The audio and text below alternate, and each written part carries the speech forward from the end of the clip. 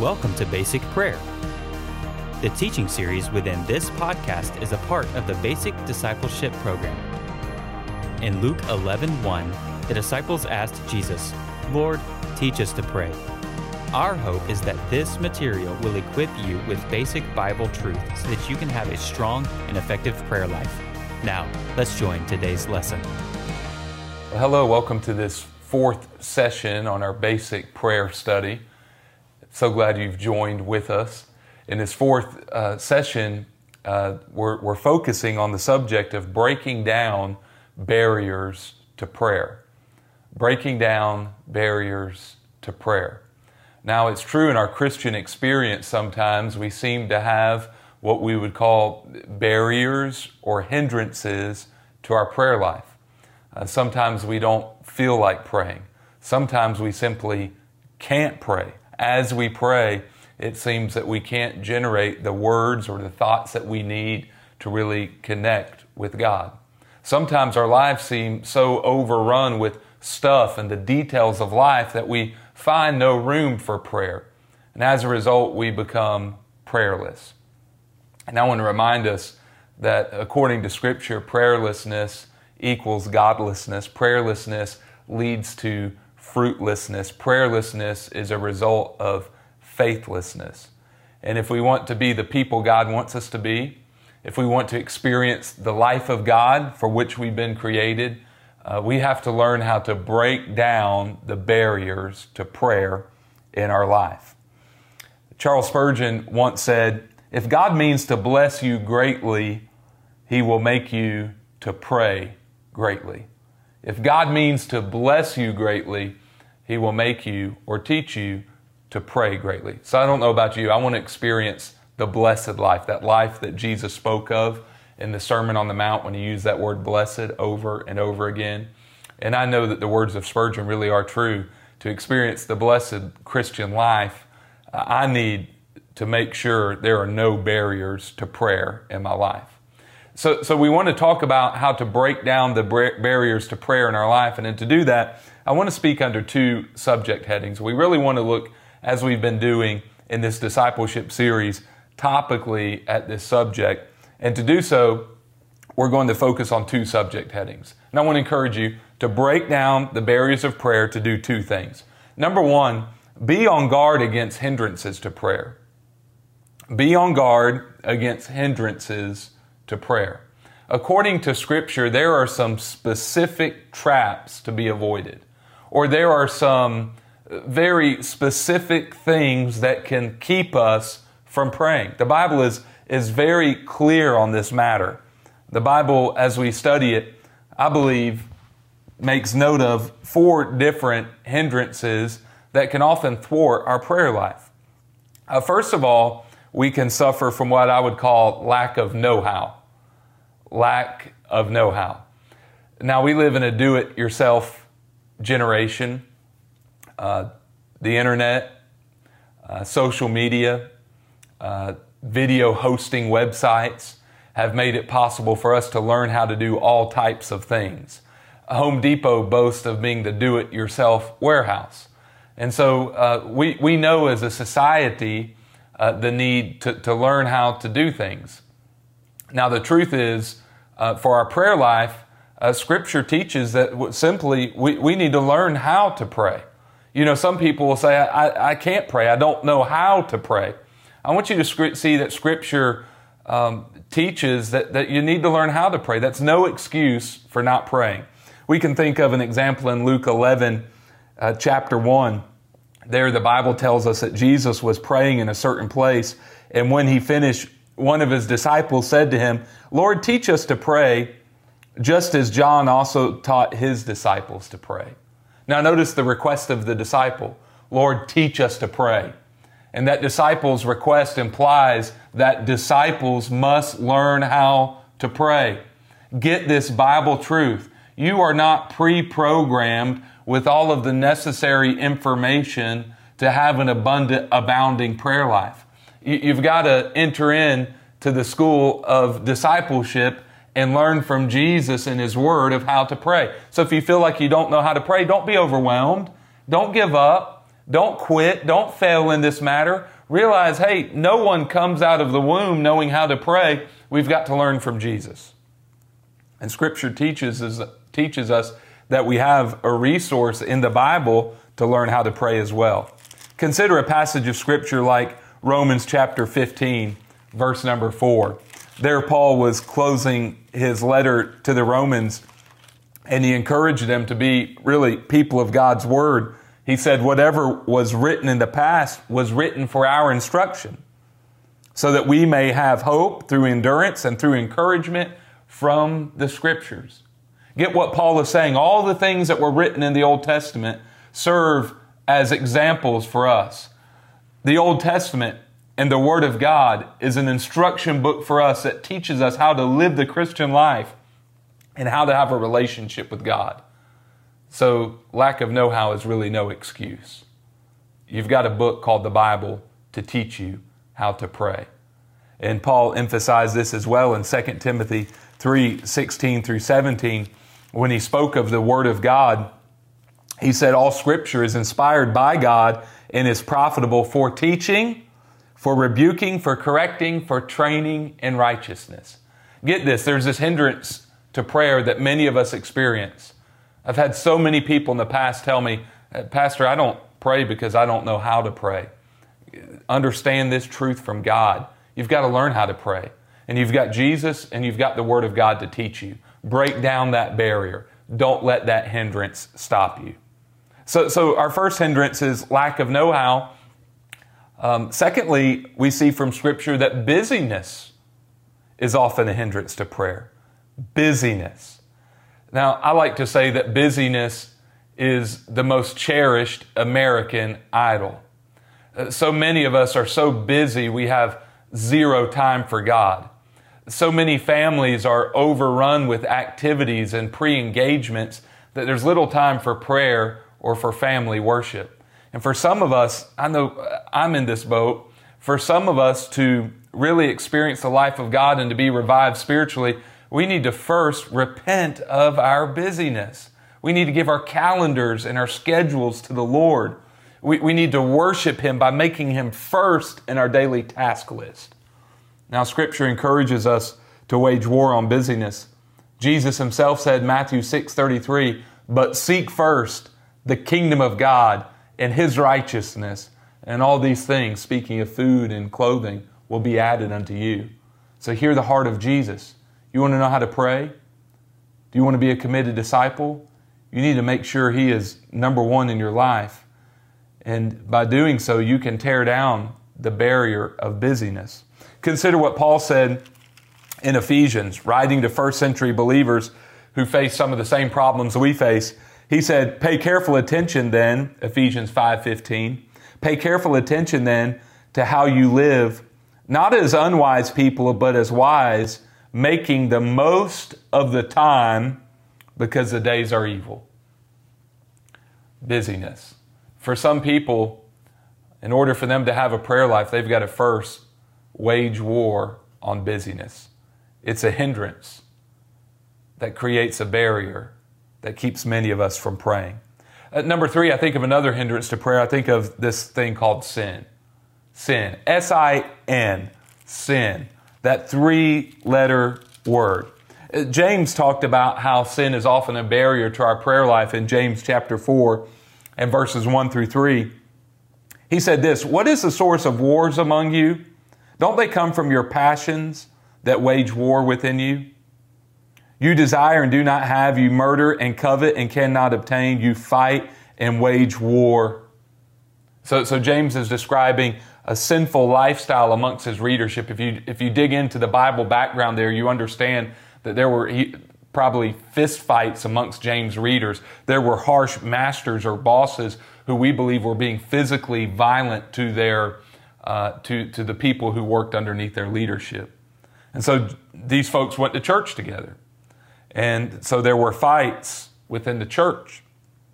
And James describes those fights, and he says this, you do not have because you do not ask. You ask and don't receive because you ask with wrong motives, so that you may spend it on your pleasures. Now notice that their sinful lifestyle had led to a breakdown in prayer. Their sinful lifestyle had led to a breakdown in prayer. Now, what does this mean? How does sin serve as a hindrance to our prayer life? Well, I would encourage you to think of it like this. When you have sin in your heart, you are less inclined to pray. When you are dabbling with the things of the world in an ungodly way, you are less likely to be desirous for the things of the Lord. Sin blocks our prayer life in this way. Don't think of it that God's some mean curmudgeon in the sky who sees your failure and thinks, I'm not going to hear your prayers. You're bad. You're evil. I'm holding a grudge. That's not what I'm talking about here. The idea from Scripture is this: when we are cherishing, the psalmist said, when we cherish iniquity in our heart, the Lord will not hear us. That is, when our heart is set on the sin and the stuff of fallen humanity, we won't be desirous for prayer. And so there's a need. If we want to tear down the barriers to prayer in our life, there is a need for us to repent and to turn away from the sin that so easily ensnares us. Hebrews 12, 1 through 2. See, if you have a secret sin or a pet sin or a cherished sin in your life, you'll be less likely to pray. Your heart just won't be in it. The time of prayer will seem like a bore to you. It'll seem like an obligation instead of an opportunity. And so there's a need to turn from sin in order to break down barriers to prayer. Fourth, I think of this hindrance. I think of the hindrance of what I would call strained relationships.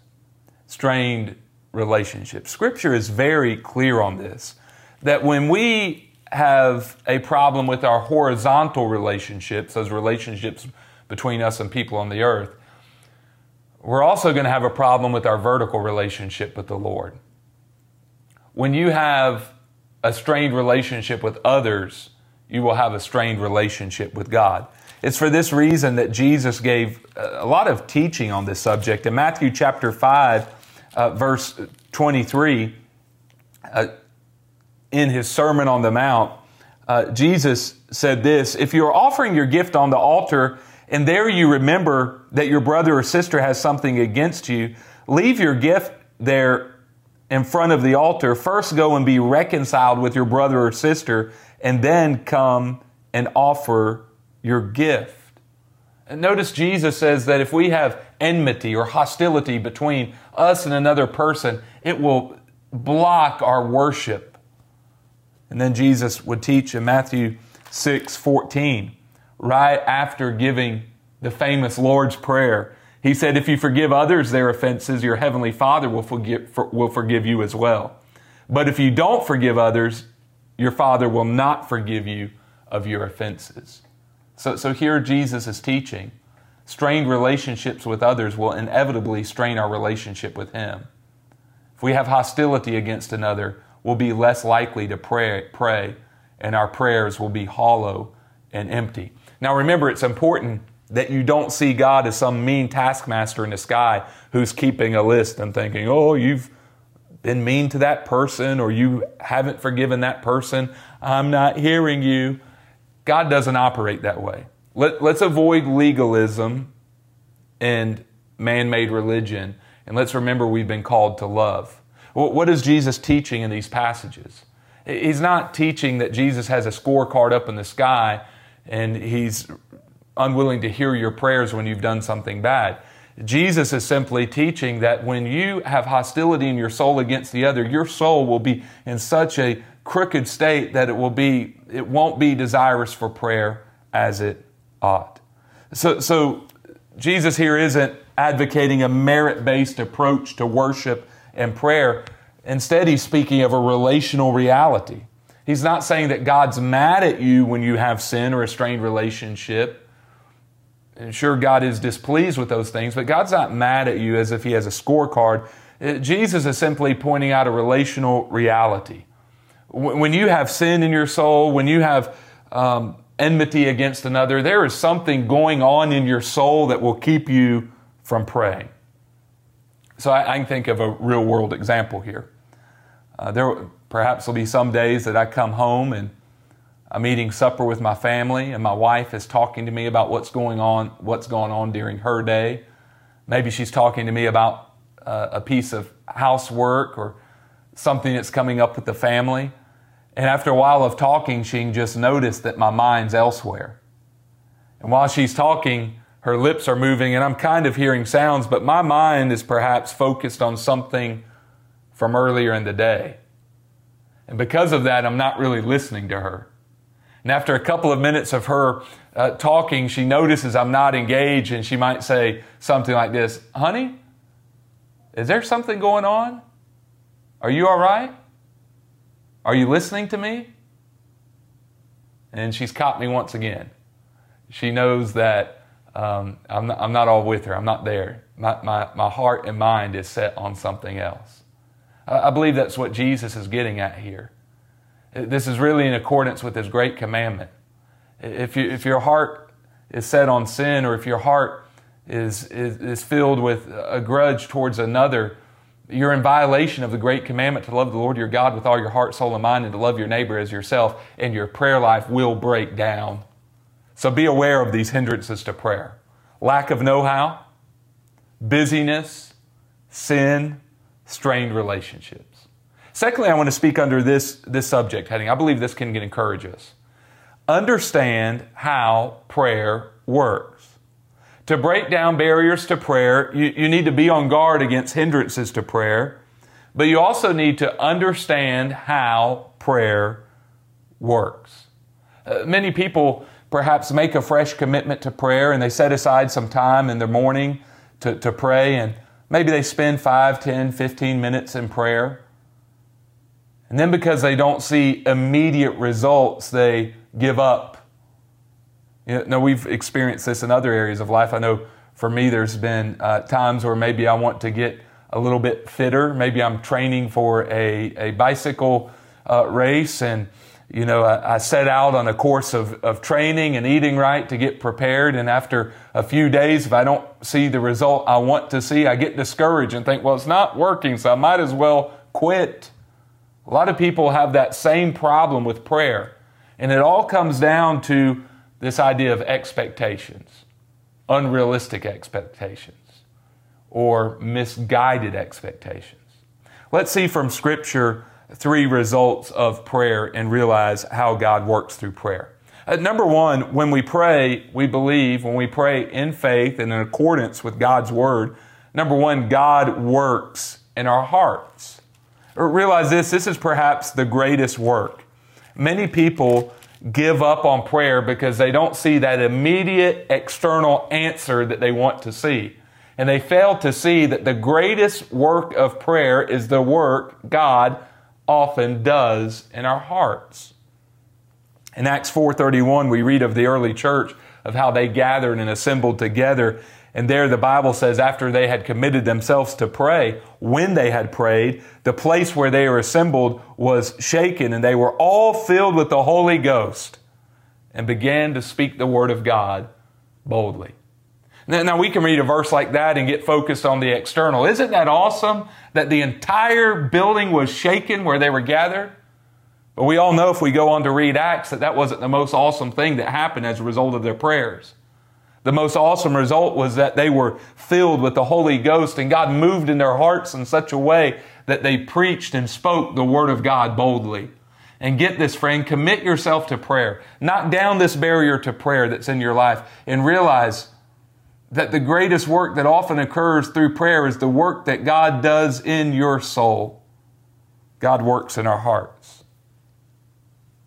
Number two, I believe we see in Scripture that when we pray, God can work in the hearts of others. Or really, prayer work is soul work. And when we pray, God does a work in our hearts oftentimes, when we're praying in faith and in accordance with His Word. But God also does a work in the hearts of others. I think of an example from the book of 2 Kings. Elijah in 2 Kings chapter 6 was on the run. One of the kings of a neighboring nation was seeking after Elijah, wanting to do him harm because of Elijah's prophecies. In fact, this king had amassed troops and horses and chariots and had surrounded Elijah and Elijah's prophet apprentice or his servant. And Elijah and his servant were trapped. And the servant, Scripture says, became overwhelmed with discouragement. He was afraid for his life. And Elijah sensed this, he knew this, and offered a prayer to the Lord on behalf of his servant. And he said in 2 Kings 6:17 in prayer, "Lord, please open his eyes and let him see." So the Lord opened his servant's eyes, and he saw that the mountain was covered with horses and chariots of fire all around Elijah. When Elijah prayed for this young man, God did a work in the young man's heart. He did a work in the young man's eyes. The man gained the spiritual capacity to see what the Lord was doing around him, and fear vanquished. We see a scriptural precedent. Although we may never be in a similar situation to Elijah where we pray that someone would see chariots of fire all around them, we indeed face circumstances in life where our loved ones, our children, our parents, our spouses, our grandchildren, our co-workers, our fellow church members need our prayers on their behalf. We will often engage in what we call supplication or intercession on behalf of others. And in order to be strong, and in order to persist in prayer, we need to realize that the work that God most often does in response to our prayer is this: He works in the hearts of others. A lot of that on our part is undetected. And so we need to be careful that we don't give up and that we don't quit. You may be praying for a loved one to turn from alcoholism, or to be saved, or to quit an inappropriate relationship. And you may feel weary in praying for that individual.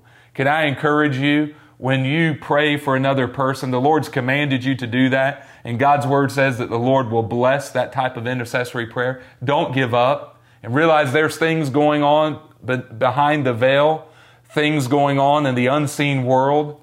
God works in mysterious ways. Just be faithful to pray and trust in God to work in people's hearts. Don't let this be a discouragement in your prayer life. Break down that barrier and realize that when you pray, God works in your heart, and God will work in the hearts of others as well. We need to understand how prayer works. God works in our hearts. God works in the hearts of others. Lastly, I believe we can see that God works in our circumstances. Write down Romans 1, 9 through 10. Romans 1, 9 through 10. And also write down Romans 15, 30 through 31. Romans 1, 9 through 10, and Romans 15, 30 through 31.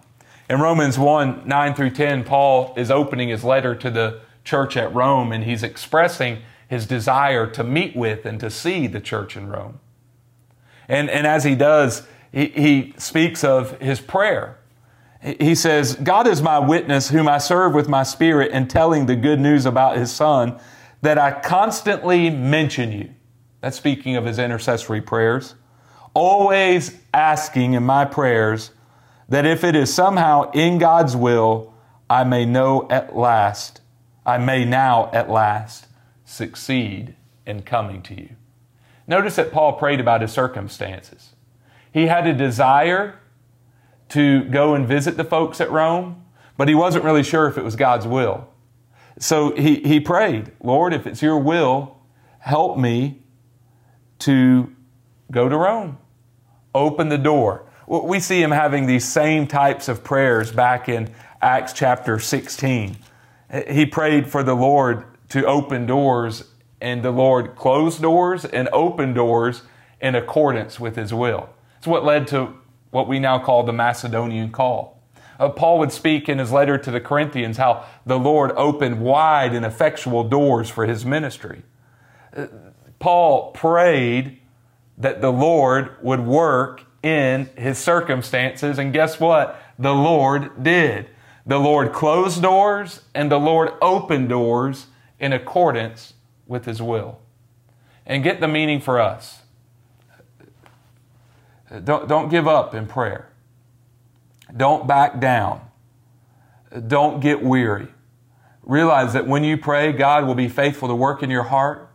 He'll be faithful to work in the hearts of others, and He'll be faithful to work in your circumstance. Keep the perspective as Paul did, that you want God's will, and then pray for God's will to be done. Pray like Jesus did in the Garden of Eden. Nevertheless, not as I will, but your will be done. And guess what? God will be faithful to work in your circumstances in accordance with His will. Don't let your confusion concerning how prayer works to slow down your prayer life. No, when you pray, God will work in your heart. God will work in the hearts of others. God will work in your circumstances. Isn't it true we often have barriers to prayer? And isn't it true we need to break down barriers to prayer? Understand this scriptural truth and realize how it can help you in your discipleship journey. Be on guard against hindrances to prayer. Overcome your lack of know-how. Wage war on busyness. Fight against indwelling sin and strained relationships. And then realize how prayer works. God works in your heart. He works in the heart of others. And He works through your circumstances. Archibald Brown was the pastor who followed Charles Spurgeon at the Metropolitan Tabernacle pulpit in London, England in the 19th century. And he said this about prayer: you will overcome all difficulties if you but give yourself to prayer. Father, in Jesus' name, help us to be people of prayer. We pray with the early disciples, Lord, teach us to pray. Father, help us to fight against all of these hindrances that keep us from a healthy prayer life, and help us to have appropriate expectations, realizing how you work through prayer. And make us into strong people of prayer so that we can experience your goodness and so that we can live lives that give you great glory in this earth. I pray in Christ's name, amen. Thank you for joining us today for our lesson on basic prayer. Stay current with other episodes by subscribing to our podcast or visit us online at basicdiscipleship.net. If you have any questions about the material presented in this lesson, or if you would like to give feedback, email us at info@basicdiscipleship.net. Thanks for listening.